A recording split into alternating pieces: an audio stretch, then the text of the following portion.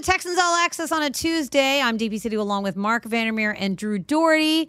We got lots to talk about. Got a great player show. We've got more players that we're going to hear from. The Emmys also happened on Monday night. So They did? I know you guys were not watching because there was a Monday night football game on, but we'll play our own version of the Emmys. I did flick over there during commercials, but never stayed long enough to find out anything that was going on. So I went right back to the game. And I did see some stuff on social media. Yes. The Emmys are becoming like the Oscars where, what is that show? I've never even heard of that show. Some of them were brand new to me, and I got to check them out. A show I know about did Yeah. really, really well.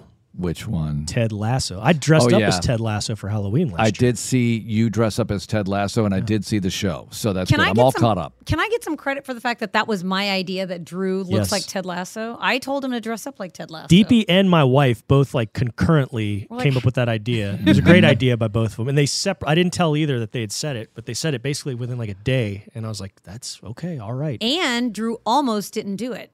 Drew was adamant that he wasn't going to do it. The season Why? wasn't going well. Yeah. It was a Halloween game. He felt like this was not his time to Changed my shine. mind, yeah. And then we're like, don't be a bad sport. It's a Halloween game, and I'll be Danny Rojas because I wanted to be his supporting character. Oh, I want to be Jamie Tart. Jamie Tart, whatever that song is. Jamie What is it Tart, again? Tart. No, I don't that's know, not but I it. heard the actual song at one point. It's Baby Yeah. Shark. It's- Yeah. I was like, Oh, it's- okay, that's what it is. I was a little bit off on my Jeez, rhythm. I'm way off. All right. Ted Lasso won a bunch. I felt like Drew won a bunch with that costume. But Thank you. We Hey, did, by the way, this department, Tyler Suddarth and Tyler Marcotte won sports Emmys. Yeah, they did. A couple of weeks ago. Tyler won 2. Tyler Suddarth. Yeah. And Marcotte shared one. It's But his you don't first. share one. You each get one. Yeah, that's Marcotte's first. And Suddarth, I mean, he's 3-time Emmy winner. Yeah, he had won one before. That's remarkable. And I actually have a little old statue. Texans TV has come a long, long way. I Yeah. feel like I should kick the two of you off and bring the two Tylers in to discuss That's it. not Yeah, a bad you could. idea. You It's not a could. bad They idea. have thoughts on things. That'd be a They have good thoughts on- podcast. Yeah, they are. Two Tylers and Opinionated 4 chaps. Emmys Yeah. and a DP.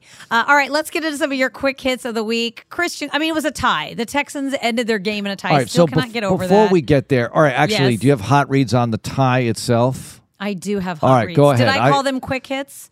I don't know. You might have. I but like to call them quick hits because on the pregame show, they're quick hits, but they're also hot reads for radio. Yes. Traditionally on Texans radio, they're called hot reads. Anyway, go ahead with the first one. I don't want to jump in. Go ahead. But I will anyway. Well, the Texans ended a tie in case you're living under a rock. Christian Kirksey discussed it. Even though the Texans defense held the Colts to just 2 touchdowns on 5 red zone appearances and forced 2 turnovers, they were not able to eke out the win. Here's what Christian Kirksey had to say. I've been in a tie before. It's a weird feeling, and this is definitely weird in this situation because it doesn't really feel like a tie in my eyes. It more so felt like, man, we should have won that game because we started off so fast, and even though we ended in a tie, it's like, man, they came back, and it's like they almost got the advantage. So he's been part of one before, but he said, hey, it doesn't feel like a tie. It feels more like a loss, basically. He wouldn't say that directly, but that was the cut. And I just feel like I understand that because he had a 20-3 lead. So I think if you were down 20-3 and tied it up, you might feel better about it. Maybe not that much better. I'm sure the Colts aren't feeling that great about it, but it's a weird feeling. How do you guys feel? Because I think the feelings about it are interesting. I've been asking everybody, Lovey, Nick, I've been asking everybody about the feelings about it. No, it feels like a loss. But I think on top of it, I don't know about you two, but with about 3 or 4 minutes to go in regulation in this game, I thought, gee, I need a nap. I'm exhausted. This is It was exhausting. exhausting. Oh, I'm emotionally? just yeah, I mean, I was drained. And I think because of the emotional drain, physically I was drained too. But yeah, it felt like a loss. But then you think about it, it's like, well, it's not a loss. And then technically you could be one of those jokers that says the undefeated first place Houston Texans. Nobody's saying that, but it is true. It's true. It's true, They're but you don't. undefeated. It's just like Yeah, I know what you you kind of you say it through clenched teeth, Yep. after a tie. I think it's context. I think you're right. It's the fact that the Texans had the lead, they lost. But on the flip side, I don't think the Colts are celebrating this tie either because there was a lot of expectation on them. I mean, the Texans were still underdogs in week 1, and I think they came in thinking their team was going to look a certain way, and they came out very flat. They made a lot of mistakes early on and throughout the game. I mean, they basically tried to give the game away, and they were also not able to pull out a win. So, I mean, I've been reading on Twitter, Colts fans are not happy. The Colts beat writers are talking about all the different things that went wrong in the game. So, nobody's happy after a tie, but it did feel like a loss in the locker room. I was in there after the game, and you had to remind yourselves that they didn't actually lose the game, but the mood in the locker room. I know, Mark, you listened to a few of the interviews with the players that I had done, and you're like, that's really depressing. Yeah. I mean, that's what the mood was. They were not happy, even if they were underdogs, even if they were winning. I think they really felt like they could have pulled out the win, and they just couldn't get the job done. But these defensive players played 92 snaps. Yeah. I mean, it was a long game for them. It was a long game for the rest of us. It was an emotional roller coaster, but guess what? You've got the Denver Broncos in week 2, and they're coming off an equally emotionally draining loss, I think, in week 1, maybe even more so. They've got a short week, and they didn't get the tie. They got the loss. Good point. I'm cool with that. So you didn't bring up 92 plays. The two big stats that just leap out at me, and I know it's overtime. You played 5 quarters, so you get more of this, but Matt Ryan threw the ball 50 times. Normally when the opposing team throws the ball 50 times, they're losing, okay? Yeah. On top of that, Jonathan Taylor ran the ball 31 times. I mean, It's a lot of plays. You are never going to see that in a normal regulation game. And it's rare you're going to see that in an overtime game, but we saw that, and they tied. It's just so weird. 50 passes and 31 runs from your lead back. Yeah, at the end of the day, you look at all the yardage they got, and you think, oh, man, I thought the defense was doing better. And they did do very well for the bulk of the game, but the offense started to sputter. Last 5 possessions, you have 2 first downs and a turnover, and that's it. And that was tough to take. And I think that, obviously, the momentum completely changed. The Colts' feelings are largely based on, well, everything you just mentioned. The fact that they missed that field goal. They could have walked out of there with a win after everything that went wrong, and they still would have felt like they got to correct their mistakes, but at least they won it for their sake. Lovie Smith, I totally get taking the tie at that point. I could argue both sides of this all day long. I mentioned it's like the debate club where you have to pick a side, then pick another, and argue both sides. I could, but he felt like I've got to get something out of this day. I avoided the loss by having Blankenship miss the field goal already. I gave my offense another shot. They went backwards on 3rd and 1. I'm done. Let's take the tie, regroup for Denver. And you know what? We get a little positive. It's not a W in the stat sheet. We get a little half. We get a little half win, glass half full notch. And you know what? It can turn out to be a positive if you are in contention at the end of the year. Look at what happened to the Steelers last year. They made the playoffs because they had a tie that improved their winning percentage. Yeah. It drops you down in that loss column. So, look, we'll see how it shakes out here. At least you played them very close. You went toe-to-toe with them after losing by a combined total of 62-3 last year. This game was circled. No matter if it was week 1 or week 15 and 6, the Texans put a major emphasis on this game in particular because of what happened last year. I mean, you could kind of wash your hands of the Bills blowout last year. It was in the rain. It was Davis Mills' first road start. Mm-hmm. You were doomed from the get-go as far as that goes. But you couldn't really explain away what you did and how you played last year. Texans roster is better than it was last year. Texans coaching staff is better than it was last. I mean, this is a better team, and I think perhaps the Colts and definitely their fans and the media, they're still tainted with that thought of, well, this is the same old Texans from the last year or so. They're not. Probably, this is a better team. Yeah. Mm-hmm. I don't know how many wins the Texans are going to get this year, but they're a better team than they were in 2021. And I know that's not saying much because Texans were bad last year. You win 4 games, you're a bad football team. But they're better. They're better, and I think they're much better. So Yeah, I think we're going to agree. see that as the season plays out. All right, we talked about making changes from 2021 to 2022. How about from week 1 to week 2? Lovie Smith said expect some changes after the week 1 tie. More carries for Dameon Pierce. Maybe less snaps for some of the rookie defensive players. Perhaps more playing time for Kenyon Green, the rookie offensive lineman. What do you guys think of that? I thought it was, to start off with, I thought it was very telling that Lovie came out in his press conference Monday unprompted and said that he's aware of the number of carries for Dameon Pierce, which were just 11, a lot less than what everyone expected, knowing that he was the starting running back. And he basically said it was one of the mistakes of week 1, and they want to change that moving forward. Listen, I watched the game up on the 500 level because I'm doing my stuff on the Game Day Central deck. And so DP, I'm texting DP in the game for stuff that, because I'm not seeing the broadcast. It's just in the stadium. I'm like, hey, is Pierce hurt? What's going on? Because he wasn't getting carries. I was like, what's the deal? And she said there was nothing mentioned on the broadcast or in the booth. So I was like, I just didn't understand after what we'd seen in the preseason, for what we'd seen in training camp, and what we'd heard from Lovie Smith and Pep Hamilton and the rest of Pierce's teammates and Pierce himself. I mean, this is the starting back. I thought we'd see more touches.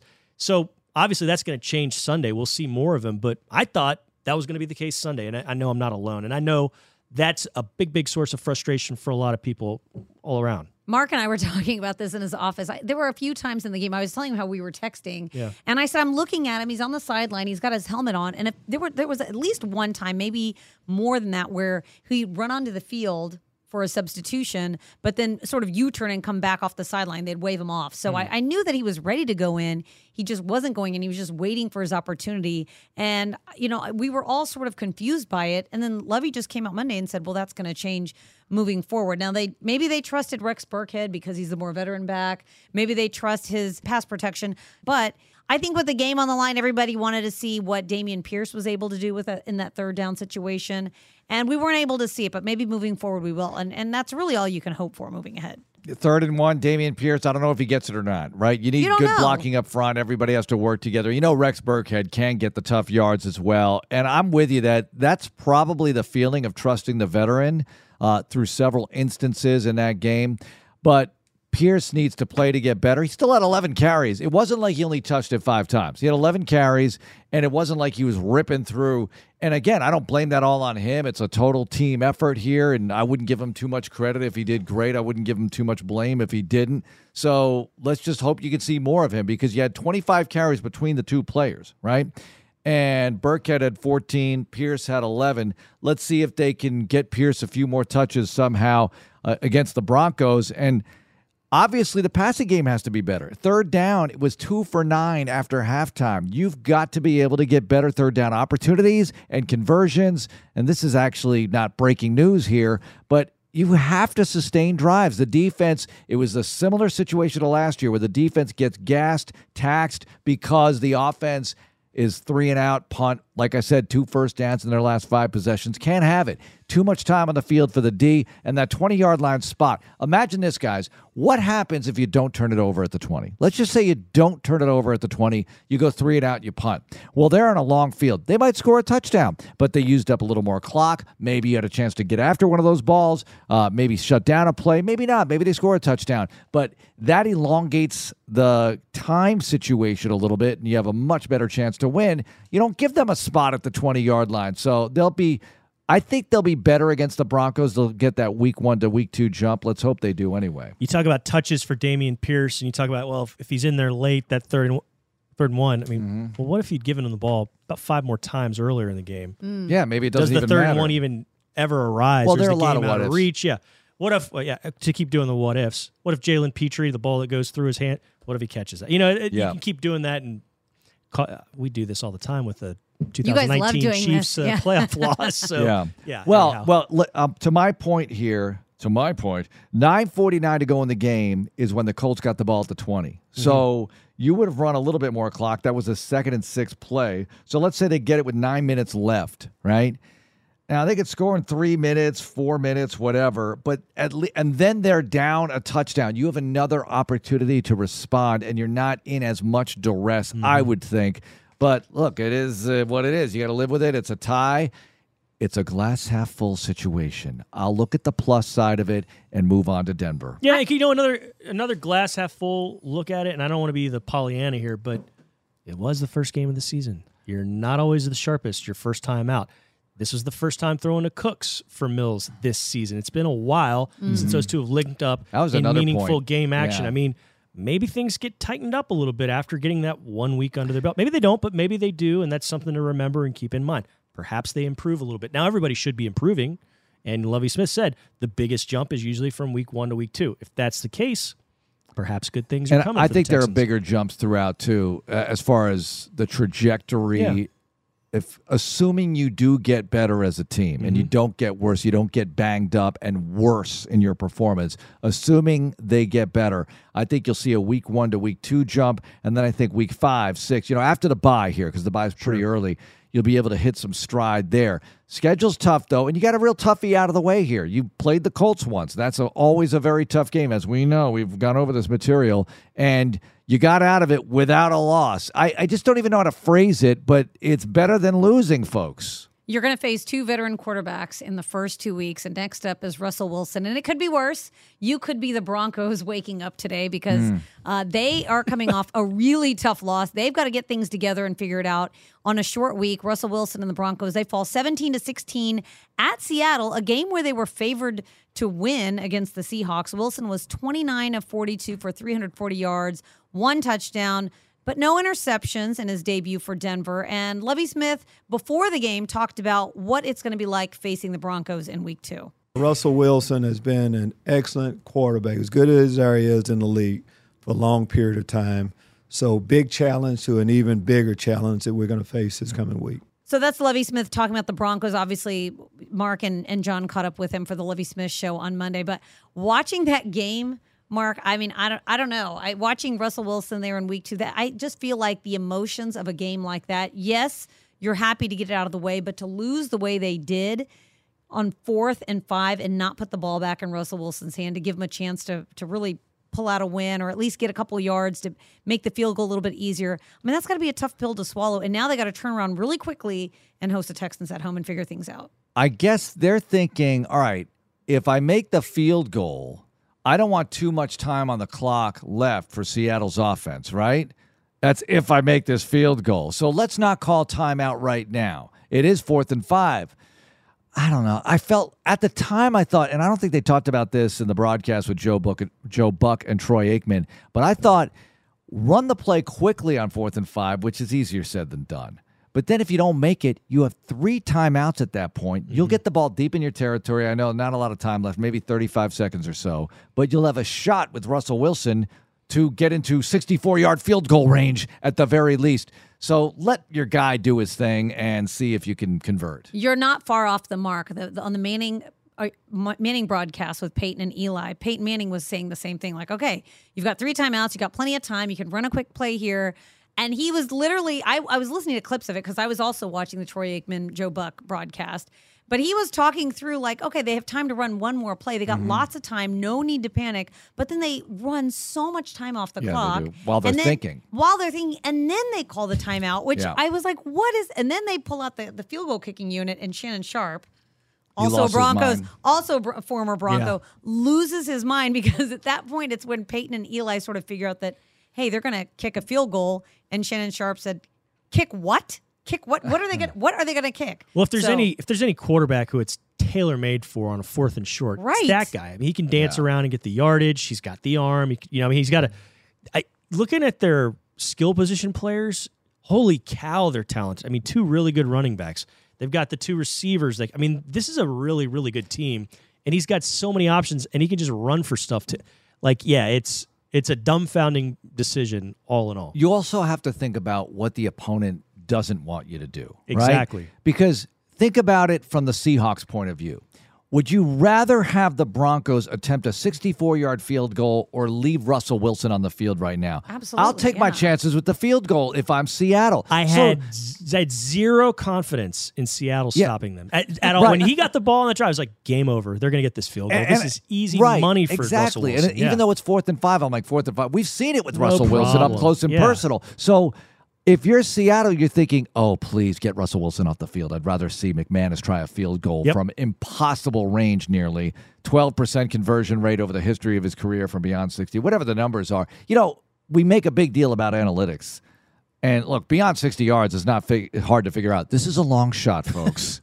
This is going to be a long shot to make this one. But Russell Wilson on 4th and 5, it's like a 50-50 shot. Yeah. The win probability chart that, first quarter, third quarter. Well, the Drew Doherty win probability chart, when they got the ball, the Seahawks, it was 100% Broncos. Not when the Seahawks got, when the Broncos got the ball back. Yeah. 100% Broncos will win this game. Russell Wilson will get them in field goal territory, and their guy will bang it through.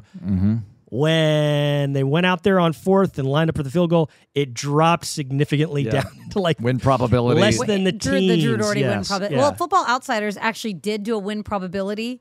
The win probability, if they had gone with a play on 4th and 5, 36.1%. Okay. Yeah. Guess what it was if they kicked a field goal? Around 10.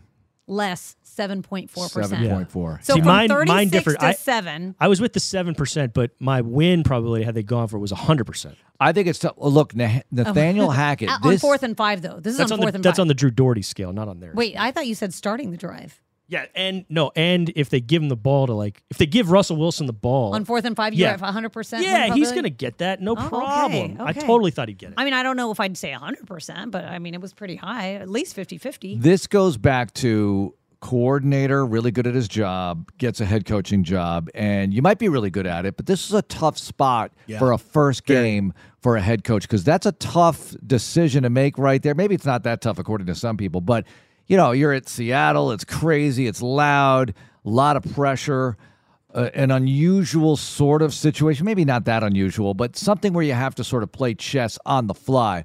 That's tough for a first-time head coach. Yeah, but give for me your 10 more. debut. Give me 10 more yards if I'm going to send my kid. out there. Yes, and you know what? You have to think about these situations. If I'm in this situation now, the exact situation is hard to imagine, maybe, but you also have to have a feel for that. I think it's tough for a first game for a first-time head coach. It really is. There's a difference when you sit in that chair for so many reasons, for so many things you have to deal with on and off the field, and in that situation.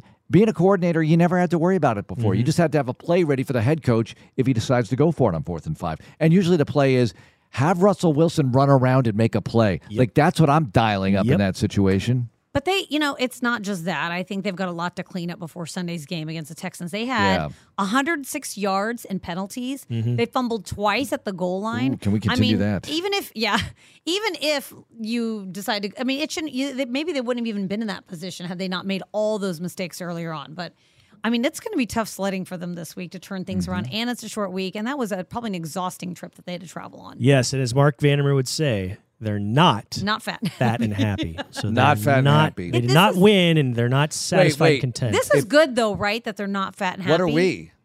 We're skinny. I don't know what a tie is, Mark. No, skinny. No, Skinny we and don't hungry. feel good. You're not You know, skinny. this is actually You're not skinny. It's better than a loss because you feel like it's a loss, so you'll have that edge, but you didn't really lose. You're tied for first in the AFC South. So there's that.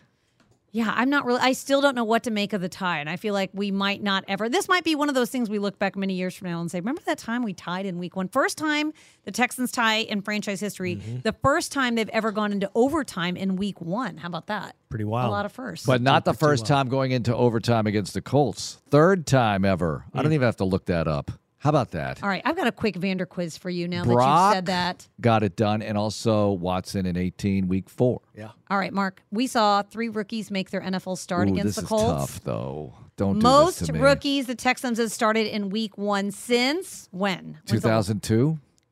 I mean, that's a lot of... After that. What? In 14? 2006. Was it 14? 2006. Mark is so 'Cause good at this game. You got D'Amico, 2000s, yeah, uh-huh. Mario, you had Owen Daniels might have started that game. Winston? Charles Spencer probably started that game. Yes, Winston? yes. Winston might not have You had started one that more. game. Owen Was it Daniels. Winston? No, Wally said- Lundy started that Yes. game. Oh my gosh. Yeah, there you go. There you go. This has to be a reoccurring segment, and Quiz someone Mark on and Texans history. Vander quiz on Mark. I'm like always astounded, and I just threw that in there thinking there's no way he's going to get Texans it. household name Wally Lundy. Wally Lundy. Mark's like, oh, Wally Lundy, of course. That was Yeah. the other game. All right, we're going to take a break. When we come back, we're going to discuss my own week 1 Emmys. We'll have little votes on that, great. and then we'll go around the NFL because why not? It's week 1. Let's have some fun. Texans All Access. When we come back, don't go anywhere. Back with more Texans All Access. It's week 2. We are on to week 2. We are 0-1. This is going to be a challenge all season, yeah. Mark, to say our record. 0-0 I had to and think 1. about that on the air during the final call the other night. I said they are and I'm thinking it's definitely 0-0 because it's the one loss and then the tie column is the third one. Yes. So just get it right, Mark. This is me thinking on the fly. 0-0-1. Not 0-0-1. No. It's too many ands. It's Yeah, 0-0-1. and 1. Yeah. Hopefully we fill up the first column more so than the second column. Yes. And then we just throw on the one at the end. You know, I was saying to these guys in the studio earlier today, when I was at Central Michigan, the year before I got there, this is before college football had overtime. So you had ties, and Central Michigan had one of the weirdest records ever. They were 6-1-4. They had 4 ties, yes. I think that's a record. So they were 6-1-4 in 1991 in football. Just strange stuff happens.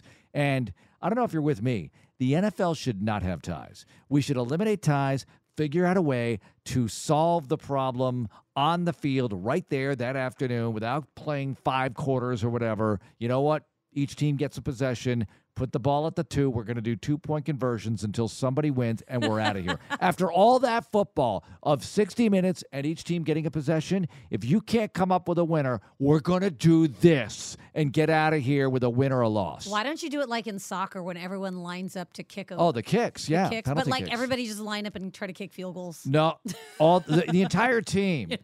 Here's Laramie Tunsil to try his. We line up all the emergency kickers first. Have the O-lineman trying to catch punts. Whoever Everyone drops plays a different position. Go.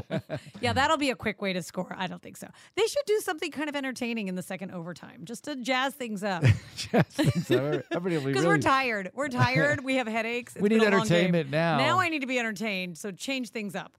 You know, it doesn't seem like the AFC North has a tie every single year. Or is that just me? I always feel like Cincinnati, Baltimore. Yeah, it feels like it. I feel like they always end up in ties in that Pittsburgh division. last year. Yeah. It's always that division. Is it going to be our division next? Because I don't know if I can handle more ties. Maybe we'll be pros if it happens again. But I just like it that Jacksonville and Tennessee both lost. I was rooting so hard for the Giants that afternoon. Come on, put us in first place, Titans. Thank you, Randy Bullock. All right. I am so glad you brought that up because I've actually put together a list of my own Week 1 Emmys because the Emmys were on. And I think we did this a few years back, but we really didn't watch the Emmys last night because the game was too good. But after looking at the Week 1 games, there were a lot of big moments. So I'm gonna have you vote on my first category. Okay.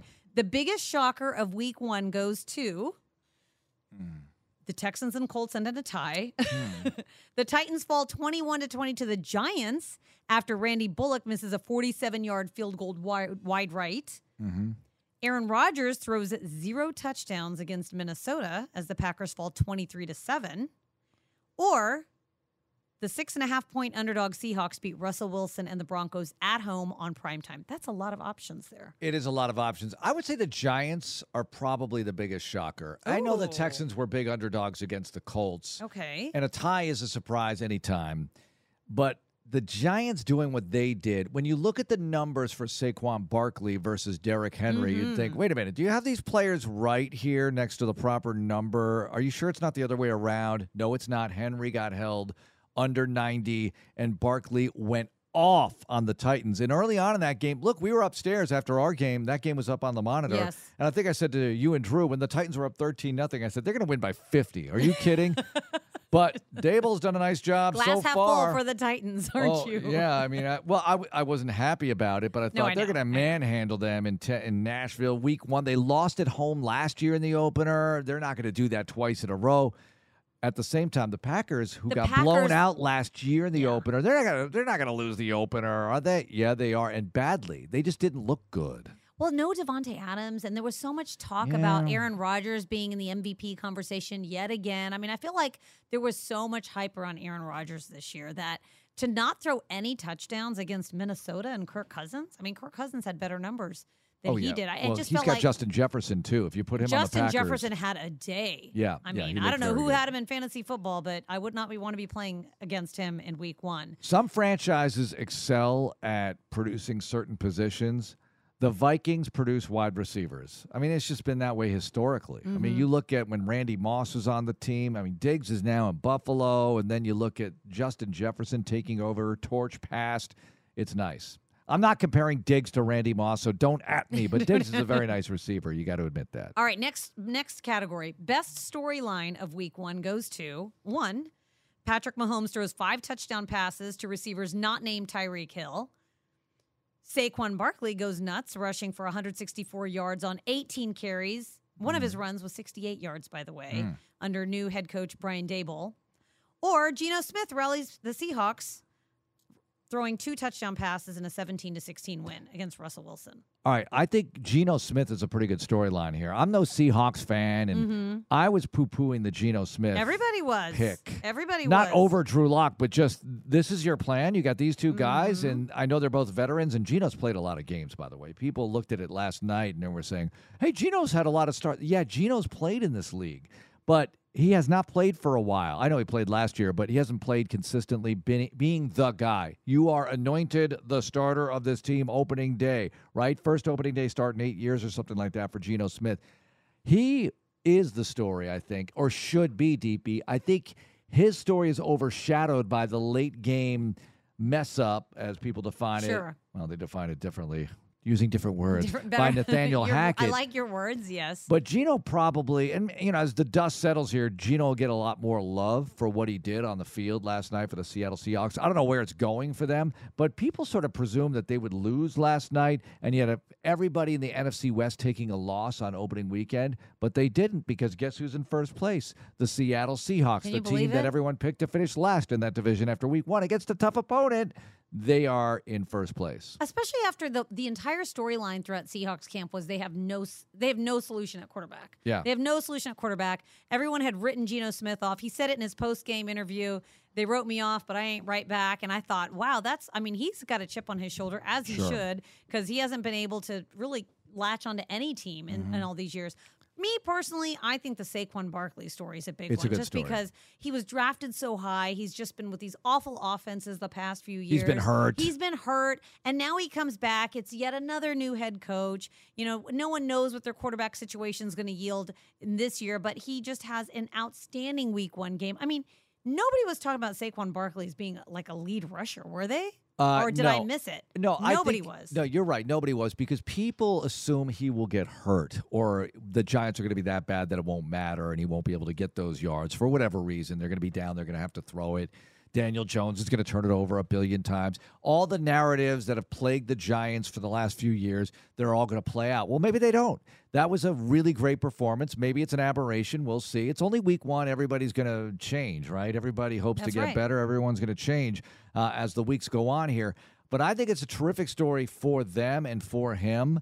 If he stays healthy, he's certainly a candidate to be one of the top rushers in the league. Or maybe a comeback player of the year. Absolutely qualified for that kind of thing. Jonathan Taylor, I think, is the best back in the league, but Barkley's certainly in the conversation at the very least if he's healthy. Look at him. He's amazing, but can he stay with it? Can he stay off the trainer's table and into the lineup and making things happen like he did on Sunday? And by the way, the Chiefs and Cardinals, that Cardinals team, that's going to be pretty interesting. This could be quite the train wreck this year if the ship doesn't right almost immediately. I worry for my friends who work for that organization. Okay. I know we both know people who work in that organization that, I don't know, I just don't feel like they're going to stick together the way a lot of teams can when they're having struggles. So we'll see. We'll see how it plays out with them. It's only 1 game, and it is the Chiefs, and they can roll over anybody. They can steamroll on any opponent in the league when they're hot, and they were hot on Sunday. I mean, they're scary. They're really, really scary if Mahomes continues to play like that. All right, worst moment for a team goes to 4th and 5, and the Broncos decide to kick a 64-yard field goal with Russell Wilson on the sideline. The win probability for the Atlanta Falcons, which was at 97.1% against the Saints. They were up 23-10 in the 4th quarter, but then the Saints rallied back. And, a couple touchdowns by Michael Thomas, a 51-yard last-second field goal by Will Lutz, and boom, the Saints win that one. Or 3, Jerry Jones tells reporters after Sunday night's game that Dak Prescott will undergo hand surgery. Well, I think Nathaniel Hackett's going to win it. I think that... But as a fan, all these things are happening. What's the worst moment? It's definitely the Broncos. Really? Well, Dallas is bad because it's multiple weeks. I should say Dallas. If Jerry Jones comes out right after the game and says that immediately... I mean, I saw all these like. It's Jerry though. Jerry talks to the media after every game, right? He does, so he's going to be honest about a lot of things. I feel like I'm leading your answer on this one. Yeah, you're right. You're right because it's multiple weeks here without Dak, and they've gone through this a couple of years ago. Last year they won 12 games. People forget that. They just remember the playoff flame out when they couldn't get the ball spiked and they ran out of time. But I don't feel bad for them. It's Dallas. I don't either. But the funniest part is the week one overreaction. Someone had asked on Twitter, what's your week one overreaction? And someone had put a playoff scenario chart.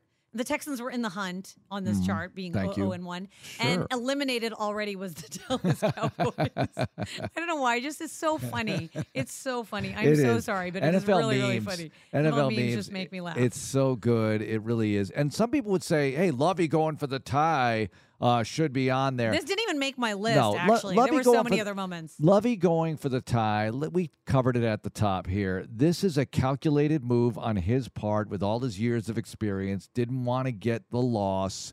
Decided to go for a half win, and we'll see where it takes the Texans. Maybe later on in the season, you'll be like, you know what? I'll take the tie. That worked out in our favor. Wait and see. Look, everybody would have loved to win the game. They had 3rd and 1. You know what? Get that yard. I think if they just get stuffed, he's going for it on 4th and 1 somehow. There's some play. But now it's 4th and 3. It's not an obvious run situation at all. It's not even an obvious pass situation, but it's kind of, you got to throw the ball at 4th and 3, right? You're going to go Mills in the shotgun and see what happens. And if you don't make it, the way the Colts were rolling in the second half offensively, I didn't feel good about stopping them. I felt like 4th and 3, you were probably going to lose the game. Now, I hate to be a negative. Mark, you and I came up with the best play of all. What was the best play? Line up Jeff Driscoll and all your running backs. No, I know. I 3rd and 1. DP, the way things went. It's the L formation, everybody. Driscoll played what? 2 plays, right? Yeah. The Driscoll thing worked, okay? It did work. Driscoll had that one run up the right sideline, and he tight-roped the sideline, got the first down. On 3rd and 1, if they had rolled Driscoll out there, that's not the worst idea in the world. No, it's not. Okay, if you're the Colts, you're thinking, okay, they brought him in here. He handed off once, and he ran it once. I don't think he's going to throw it. But you never know. Driscoll with some sort of run-pass option kind of thing, like roll Driscoll out. He's got wheels now. He showed it. Driscoll diving on 3rd and 1, not 4th and 3, 3rd and 1 Driscoll. I would have been okay with that. I would have been all right with that because I think it would have kept the Colts off balance enough to make them wonder what's going to happen. Is he going to throw it? Is he going to run it? Is he going to hand it off? Or is he just a decoy? But to have Driscoll and Pierce in the game at that moment? Yes. Think about it, because they would say, they're probably going to go to Pierce, but maybe not. Driscoll. They would be thinking about it.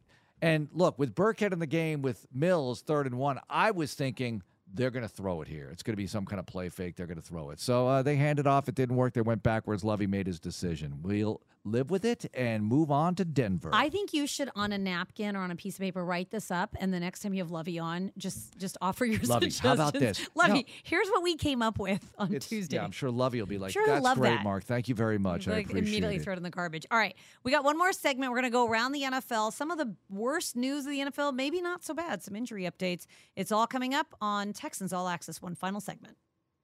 One final segment of Texans All Access. We go around the NFL. Mark and I were just talking about our Emmy noms, and I thought we both agreed that the worst news for a fan would be to hear about Dak Prescott. But Jerry Jones, Mark, he went on The Fan this morning in Dallas, 105.3, and he says that Dak Prescott's not going to go on IR. He had hand surgery this morning, but there's a chance he could miss fewer than 4 games.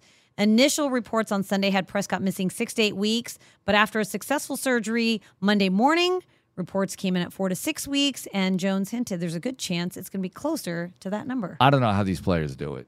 Hand surgery. You have surgeries, and you get immediately thrust back into the lineup upon a clean bill of health. Instead of, you know what, you're able to be human and walk around and do your thing and brush your teeth or whatever you have to do. No. Go get in more collisions with other big humans, many of which are much bigger than you, who want to maim you, as Jim McMahon used to say. I don't know if you ever heard that cut. I don't have it handy here. Jim McMahon. Man, it's a weird game. People want to maim you. Oh, yes. Yeah. It's a good way to put it. Yeah, but it's, the Chicago Bears did their share of maiming. Well, I mean, Derrick Henry last year when he had a broken toe or broken bone in his foot. I mean, I've had that 3 times in my life. It's 4 months, and there's nothing you can do about it. It just has. I've been told so many times, bone just has to heal. Yep. You can take vitamin D. You can take calcium. You can do whatever you want, but the bone's going to grow back at the rate the bone's going to grow back. And so I thought there's no way Derrick Henry's going to come back for the end of the year, and he did. This these players, these athletes are amazing. What their bodies are able to do, and they have that will and that fortitude to come back and not miss any games. I didn't see him on Sunday when he didn't get the Hyundai. Didn't get what you would expect on the ground. And I got to see him as the season wears on here. He didn't look great in the playoff game when he came back.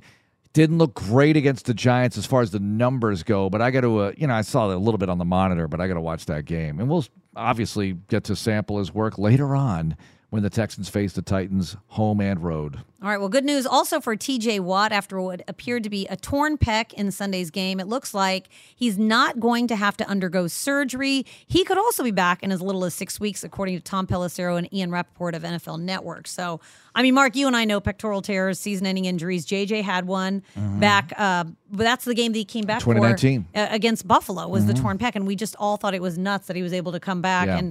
And here's TJ Watt. He's going to come back probably in October, which is crazy. Also, Whitney Merciless had a pec tear. Yes, he was did. out for the season as well. Mario Williams, I want to say, had a pec tear. Mario Williams had a pec tear. Yeah. Or was that a biceps?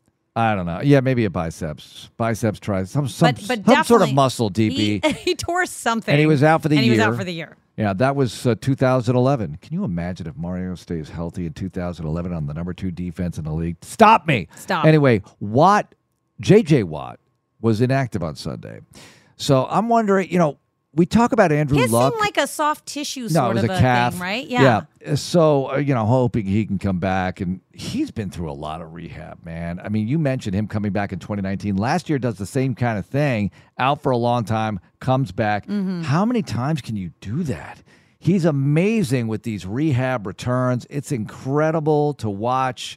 I'm just wondering the kind of wear and tear it has on his spirit. But, Watt just keeps going through everything, it seems. I think as long as he can come back for like a playoff game or meaningful games in December, I think that gives you that will to come back and go through your rehab. I think it's much harder if you know it's the entire year and it's going to be a whole year before you can play again. I think that's really hard. But I think for a guy like JJ, he uses that as his motivation. I mean, him coming back in that Buffalo game, like we thought it was crazy. And I remember talking to Whitney Merciless. We used to do the players show at Fuddruckers. Yeah. And I said, Whitney, you had a pec tear. Like, how crazy is it that JJ is going to try to come back? And he said, it's insane. He said, that is a really tough injury to come back from in the same season. So if he's able to do it, it'll be tremendous. Of course, JJ did. He was quiet until he had the sack against the Buffalo Bills. Play of the game, really, it was to the get him play going. of the game. It got everything. It got the players going, got the crowd going. And, for a guy like JJ, that probably was worth, even if they lost in Kansas City the next week, that play alone was probably worth him working his way back and trying to rush back for the playoffs. You have 4 playoff victories in the history of the franchise. Still more than the Cowboys in the last 20 years. And he was a part of all of them. But he was a part of all of them. And wait a minute. No, not 2016. No. 3 out of the 4. Not the Brock bad. year, right? Yeah, not the Brock year. That was Clowney taking over for a while because he had that pick Clowney. in the red zone, right? Well, it wasn't the red zone. You were backed up. The Raiders were backed up. Well, the Raiders were, and Clowney tried to score on the play, Watt-like in the same end zone, couldn't get there. But it was funny. a big play. A kid reporter, my son asked him, Clowney, about that in Play Reporter. He's like, well, I mean, come on, Jadeveon. Like, why didn't you score on that? I was just standing there sweating. He's like, the guy caught me by the leg. He told my son to go watch the film. Figures Jogi would ask that question. Yeah, he asked the tough questions. He told Jogi to go watch the film on it, and Jogi said, fine. All right, well, that's going to do it for Texans All Access. You know who's going to watch the film for you is John Harris, because he's got Texans matchup coming up next. He looks back against the Week 1 opponent of the Colts and looks forward to the Denver Broncos. You're not going to miss it. It's coming up next. Brand new show, Texans matchup, up next. Mark, thank you so much. Thank you, DP. We'll be back again tomorrow with more Texans All Access. Thank you so much for listening, everybody out there. And as always, go Texans.